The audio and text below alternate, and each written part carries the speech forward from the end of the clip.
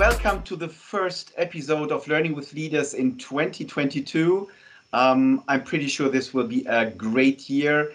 You will be able to listen to Daniela Kerkhoff from Deutsche Post DHL. She will be sharing some very interesting insights around talent attraction, talent development, how important it is for the logistics industry to also support women leaders and women talent, and also why working in the logistics industry, especially for young professionals, is very inspiring.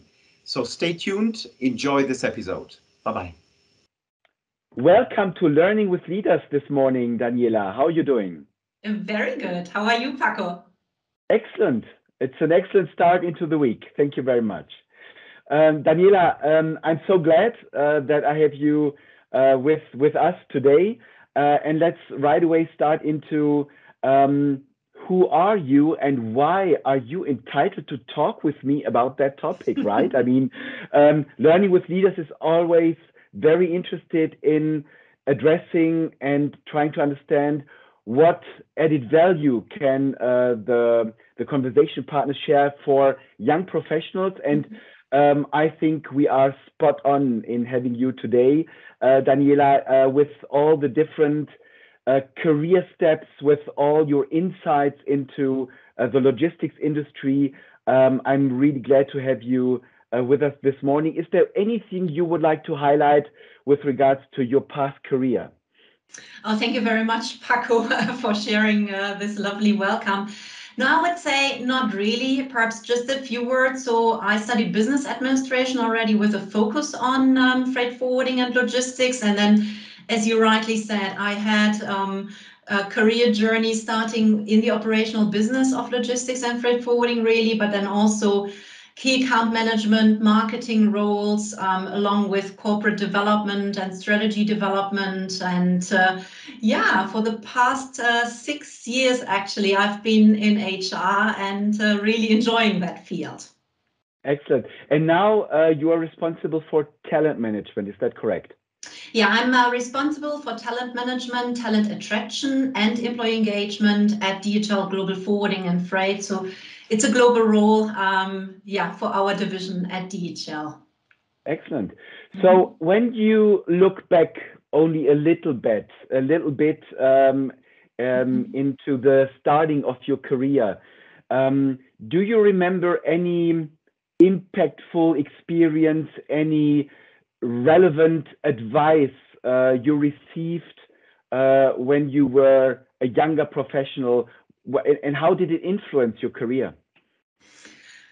Good question. I would even say, Paco, it even went a step earlier, before I even started to study. And I would really say it was super fundamental for my career journey. Because I loved learning languages and I loved traveling. And I clearly had that wish that I want to see the world. And then I talked to our teacher at school, who actually asked me, Daniela, what do you want to do after school? And I replied, oh yeah, I'm going to study languages. I want to become a translator. I could envision working at the European Parliament. And then she stared at me and said, no, I can't see that. You're such an extrovert. You just want to translate what others say. I can't see that. And then I asked her, yeah, but what shall I do then? And she said, why don't you join an international company where you can speak the languages and you could study business administration? And that's what I did. I studied business administration already with a focus on freight forwarding and logistics. And at the same time did internships at a global freight forwarding company. So I could already see how I could then apply those languages in practice afterwards as well. Wow. So what an impactful and wise recommendation your teacher gave you. Yeah, so that was before I even started studying. If I can share a second one, because that one I think I feel really strongly about, and that was more related to any other decision I took then later on throughout my entire career. And one, I think my favorite one, when I'm mentoring other colleagues today on career journeys as well, And that is actually related to taking risks. So I was in my very early days in my career, worked as a marketing manager in the German head office. And I was actually approached, you would say, was the head office of our head office, if I was interested to join the corporate development team there. I looked at the role profile and I felt, well, they look for an investment banker. This is not me. I mean, interpretive balance sheet, working on M&A projects. This is not a role for a freight forwarder, I felt. And then I discussed this opportunity with a few colleagues. Obviously, I need that sort of brainstorming. And then one of those colleagues said, Daniela, you always live like, and it's a German proverb. I'm going to translate it in a second, but you will understand, Paco. It's der Spatz in der Hand ist besser als die Taube auf dem Dach. You always have this mindset, which kind of would translate something like the sparrow in the hand is better than the dove on the roof. If you think like that, you will never progress. If you don't take jobs which are at least half a shoe size bigger than what you feel comfortable in, you will stay where you are. If you're fine with that, that's fine. But don't kind of be unhappy if that is not the case. So I thought, okay, no, I really want to progress. And I basically love learning new things. So I really pushed myself out of that comfort zone and went for the role. And before I then accepted, and I've got a very good, and that's the third bit, my mother has always been a really good advisor to me. And she said, well, what is the worst which could happen? Perhaps you want to write that down. And then I thought, yeah, the worst thing what can happen is they will fire me. But at that time, I was 26, and I thought, oh yeah, time is still long. I'll find another job. And yeah, I think was most probably one of the most impactful learnings I had on my career journey, taking that super stretch kind of joining such a role where I didn't have any background at all. Very interesting. And how companies approach this, let's say, philosophy of allowing people to fail, which, by the way, for me, fail is first attempt in learning. I think it's extremely important, especially in talent attraction. And by the way, in preparation of this podcast with you, I had a look into a round table of Inside Logistics from 2019. And there was one participant saying that his ambition was to convert logistics into less of an accidental career choice, but more a desirable career path. And I think that might describe also very nicely what you are currently doing, right? Yeah, absolutely. Absolutely. We absolutely do that. Yeah. Yes. And you were talking about, you know, why you were, let's say, also one of the motivations why you came into the logistics industry, and also your attraction for, you know, foreign cultures, other cultures, and traveling. So still, I mean, we are in the midst of the corona pandemic. Is it still something where young talents are driven to the desire to work abroad and taking those risks to embrace a different culture? What is your view on that? Well, I mean, first of all, I mean, if you join logistics and freight forwarding, there are multiple opportunities to go abroad, right? I mean, if you look at LinkedIn profiles, for instance, of colleagues who work in that industry, many of them have worked abroad, and there's always an opportunity. So I would say I was most probably right placed with joining such an industry with that desire, right?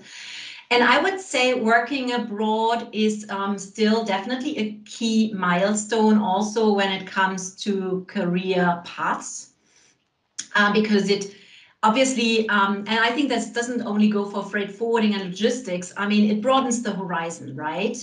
It helps developing intercultural competencies. It also very practically, I would say, helps you step out of the comfort zone because you're simply very far away from home, right? And I think it absolutely helps developing personally and professionally. And yeah, working in an international environment like we do at DHL, we see lots of people joining us already with experience from abroad, but also that desire, what you earlier mentioned, right, to kind of see the world with us.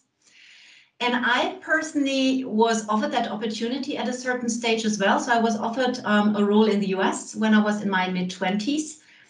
And then, unfortunately, I had to refuse it because my former boyfriend, he got super sick and he needed my support. So I was not able to take that step. And it was a big shame for me.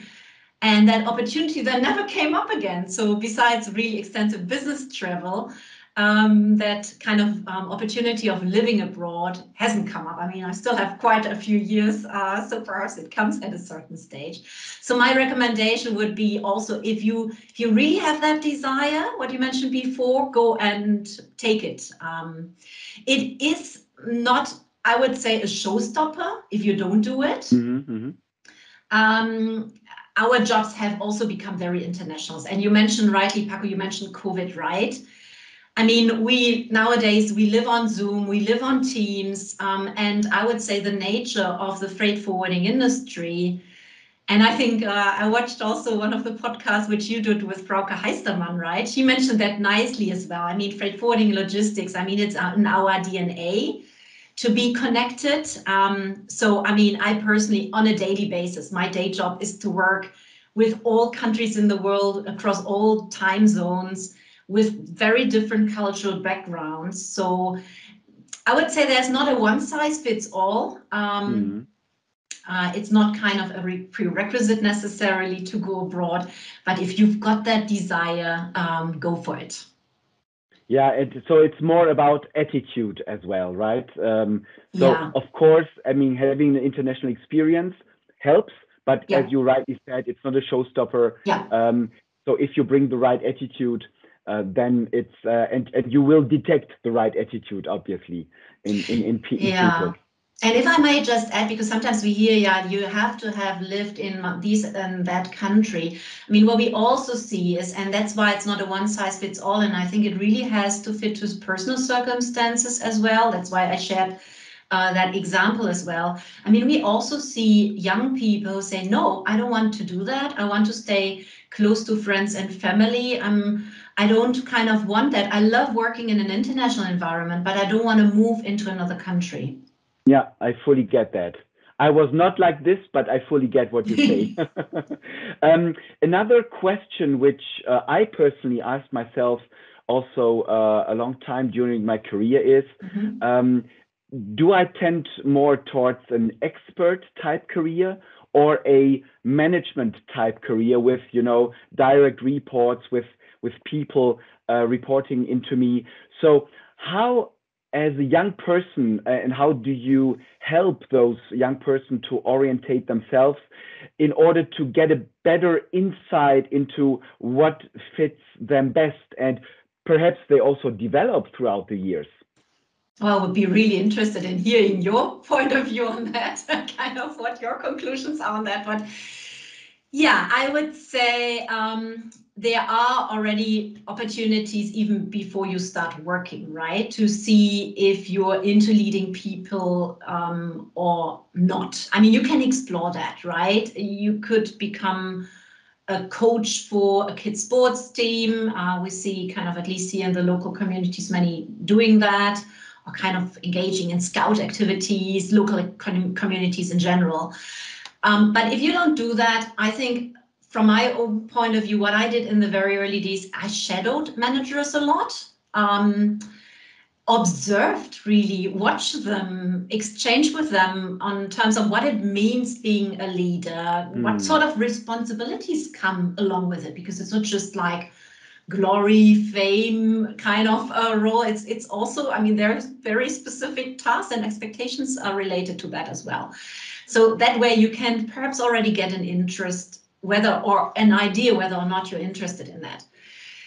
However, I would say what I observe most is, practically speaking, this is typically something you really grow into it. I mean, what I oftentimes see is you might lead a topic, right? You might not even have people reporting solid line, right? That's how we call it in DPTHL, right? Solid line, they officially report into you. You might lead a topic where you involve colleagues, where you organize something, and where you steer others. And there you might already think, is this something I enjoy, kind of orchestrating all of these, or do I not?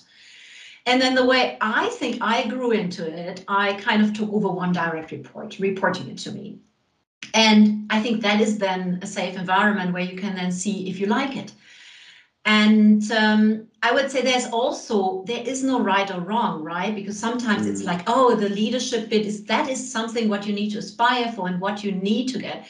They're perfect roles being an expert. And I know quite a few people who detected going into it to say, back to your point, which you said, it's not failure to say, hey, no, I don't enjoy leading. I'm a subject matter expert and I rather really work on my own, on my topic, obviously in a team environment, but I don't want to have that responsibility for leading others.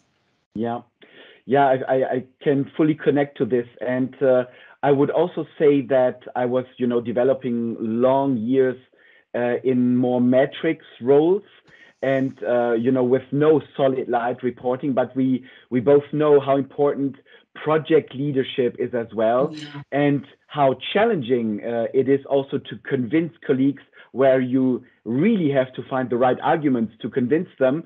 I don't say that if you are a manager with direct reports, it's so much easier to convince your team, but it's a different type of challenge, right? So both roles and both experience have their right to be. Yeah, absolutely. Fully agree. So you were talking as well from your personal experience that you took some different perspective, different roles in your career. So how challenging was it as well, when you took over something which was, completely different from what you did before, like going from, key account management, project management, marketing into HR? Why is that even possible? Because people might think, yeah, but if I'm an expert in this, how can I be, good in something completely different? Well, I strongly believe in that attitude is more important than experience. And I think I read recently an article where it says, okay, we kind of collectively, as let's say, across different companies need to think more like that, more hiring for attitude and the willingness to learn and the potential. I think the term was used, hiring for potential than for experience. And I mean, I've done, I would say that a change which I explained earlier, the change from, let's say, a marketing role into corporate development, that was most probably a huge one. But you bring you bring knowledge along, you bring, let's say, the right mindset of learning along. And I think that's the way how you can kind of make moves cross-functionally. The other move which I did was I moved from a strategic role in key account management to a strategic role in HR. And then obviously you bring certain tool sets with you, which you can easily apply in the different contexts. And I think that works really well. And I strongly believe that it is even helpful because you look at things differently. So looking at it from a sales perspective into HR, I think I've seen things differently than some of the colleagues who've always been in HR. So I think that's something where we really would like to foster more these cross-functional moves, if people are up for that. I mean, it's obviously also a stretch because you are really kind of stepping out of the comfort zone. And in order to underline what you just said, Daniela, I'm currently reading a book called Grit from Angela Duckworth. And she underlines exactly what you're saying, that talent is a little bit overrated. It's much more about grit, perseverance, resistance, resilience. And so attitude is really key. So this connects very nicely with what you said before.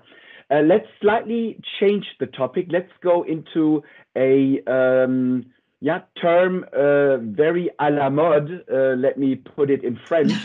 Diversity and inclusion. So since we started, at least since I started, this topic has grown so much in importance, and rightly so. How do you perceive this change of importance of diversity and inclusion?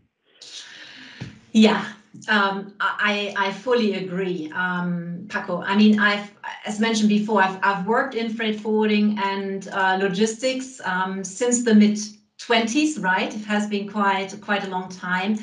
And I would say nowadays there is definitely a much bigger focus on the topic. At least in the 90s, I think there were people who were very much aware of it, but more kind of intuitively, I would say.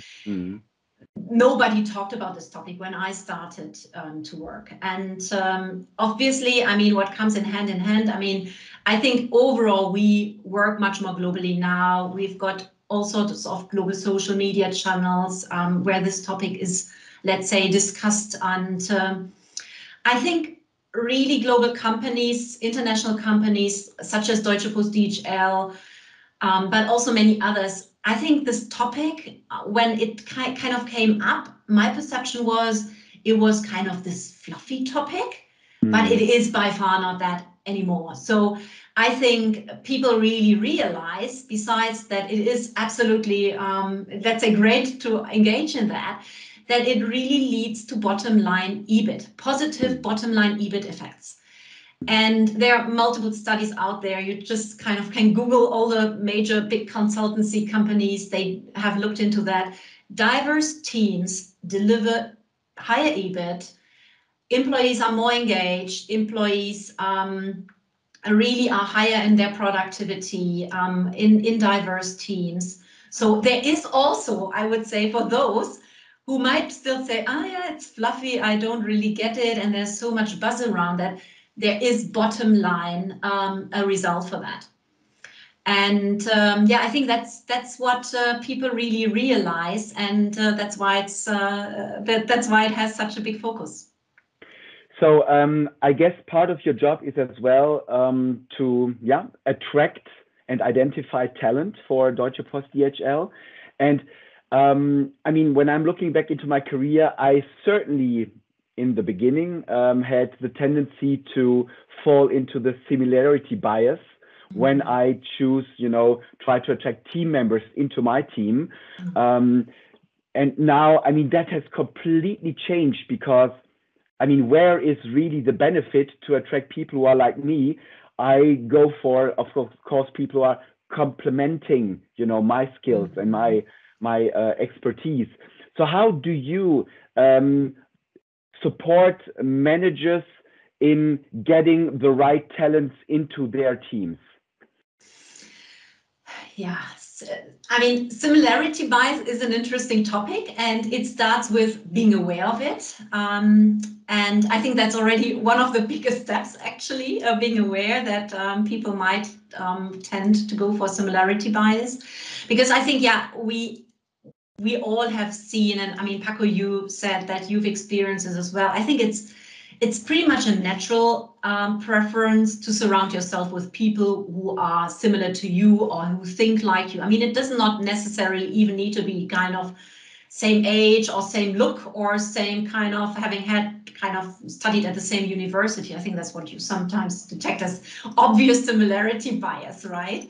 But it's also this similarity of thinking. So I would say how we can support managers in that is obviously kind of creating the awareness that similarity bias is there, and to really also help them during the selection process. So what we typically do is we form diverse panels when we hire people, so that you get different views in, so that not just the hiring manager, I mean, obviously, ultimately that person might take the decision, but that we really kind of bring in different views on the same candidate.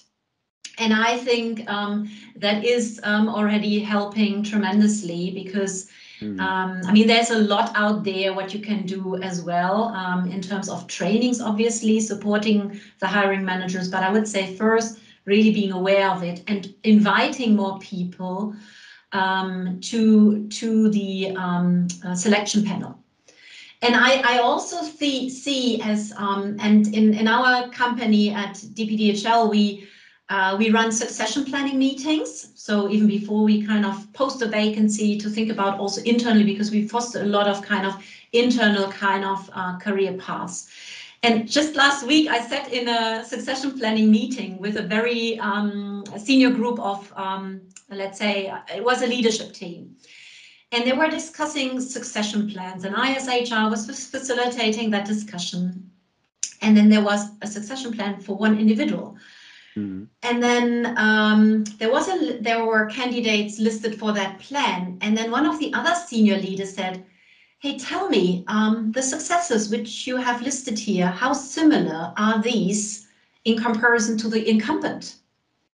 And then the person who was invited to speak to those was like, "Oh yeah, very similar. It will be fine. We'll continue the same path." And then the other person looked at this person and said, "Well, is this what we want? I thought we want to drive change here. We want to kind of get something differently. So we really need to review the succession plan, because if we're just kind of right, get the same, it's not what we want, at least not for this position."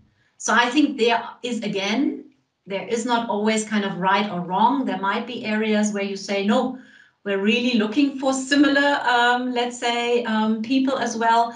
But I think there is also awareness of changing this. And I'm fully with you, Paco. When I look for people in my team, I really make sure that we've got different views and that people kind of don't just tick like me. Yeah, it's so enriching and it's so inspiring to have yourself surrounded with different types of people and personalities. Yeah. I fully agree. Daniela, let's talk again within this, let's say, diversity and inclusion topic, but a little broader. It's also a very hot topic. Would you say that women are still A, underrepresented in logistics, and B, especially in leadership positions? Well, Paco, that is a topic which is very close to my heart. I mean, I love this industry, right? Otherwise, I would have not joined it. But yes, I would say yes. When it comes to logistics and freight forwarding in general, it's typically a still relatively male-dominated industry, especially I would say when it comes to leadership positions. So I think that's for sure. But a lot is changing in this area. And speaking for Deutsche Post DHL, I would say that we really put a lot of focus on it. And it's a key part of our sustainability roadmap. I mean, diversity and inclusion as such is a key part of our sustainability roadmap, but also really increasing the share of women in management. And to address this, I think, we have multiple programs in place as well, because I feel, I mean, we've both worked in sales, right? I mean, you really only kind of are successful if you, have a sales pipeline, if you kind of make deals, right? And I'm trying to bring in this kind of same mindset into how we foster, let's say, a higher share of women in management. So we've got a program in place which is called Shift Up a Gear, which kind of means that we really need to accelerate our efforts here. I think the topic has been acknowledged for quite some years, but we really need to accelerate here. So very practically speaking, what we've got a pool of talents for director, VP, SVP, EVP positions. And what we do is we provide these women with visibility to the top management, so they have get-to-know dialogues with the board. All boards are involved there, very seniors in the leaders in the organization. But we also do a lot to support their own career development. We run career development workshops, but we also really boost the confidence, because it's not that we don't employ any women. We've got actually quite a good gender balance in general, but we see still that women don't tend necessarily across the board raise their hand if interesting positions come up. So that's something where we really foster. And amongst that is what we've also detected that there's a huge power in peer coaching, where we bring these women together so that they can exchange and provide them with a platform. So yeah, there is something happening, and I'm sure, I mean, if you follow us, you also see we've got more and more females appointed on top management level, and the share of women in management will become bigger. I'm very convinced. Yeah, I mean, with this passionate and structured approach you're just displaying, I'm fully sure. Let me ask you, just to round this up, a little provocative question, Daniela. I mean, I fully get it. It's necessary. It's required.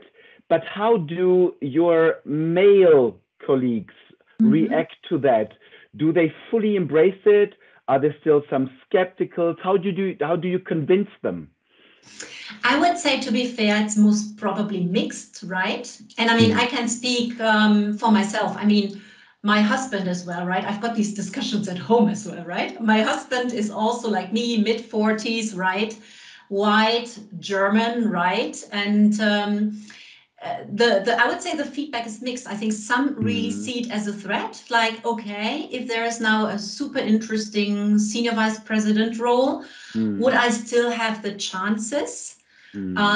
Or would they now prefer a woman? So I think there is a lot of fear in there, although I would say, I mean, I'm then trying to use data as well. I mean, we still have an overproportional promotion of men still, right? I mean, if we inspire for 30% of women in management, that doesn't mean that we, as of now, only promote women, right? But we also have really true ambassadors, male ambassadors, who I think had the opportunity to work in mixed teams already, and who then really report back and spread the word as well, because we obviously need male allies for that as well, who then report back and say, hey, the atmosphere in the team really changes. I recently heard a speech of our CEO of the Middle East and Africa, Amadou Diallo. And he then said also to other men, hey, it is different if we host meetings, and I cannot judge because I never can attend an only male round, right?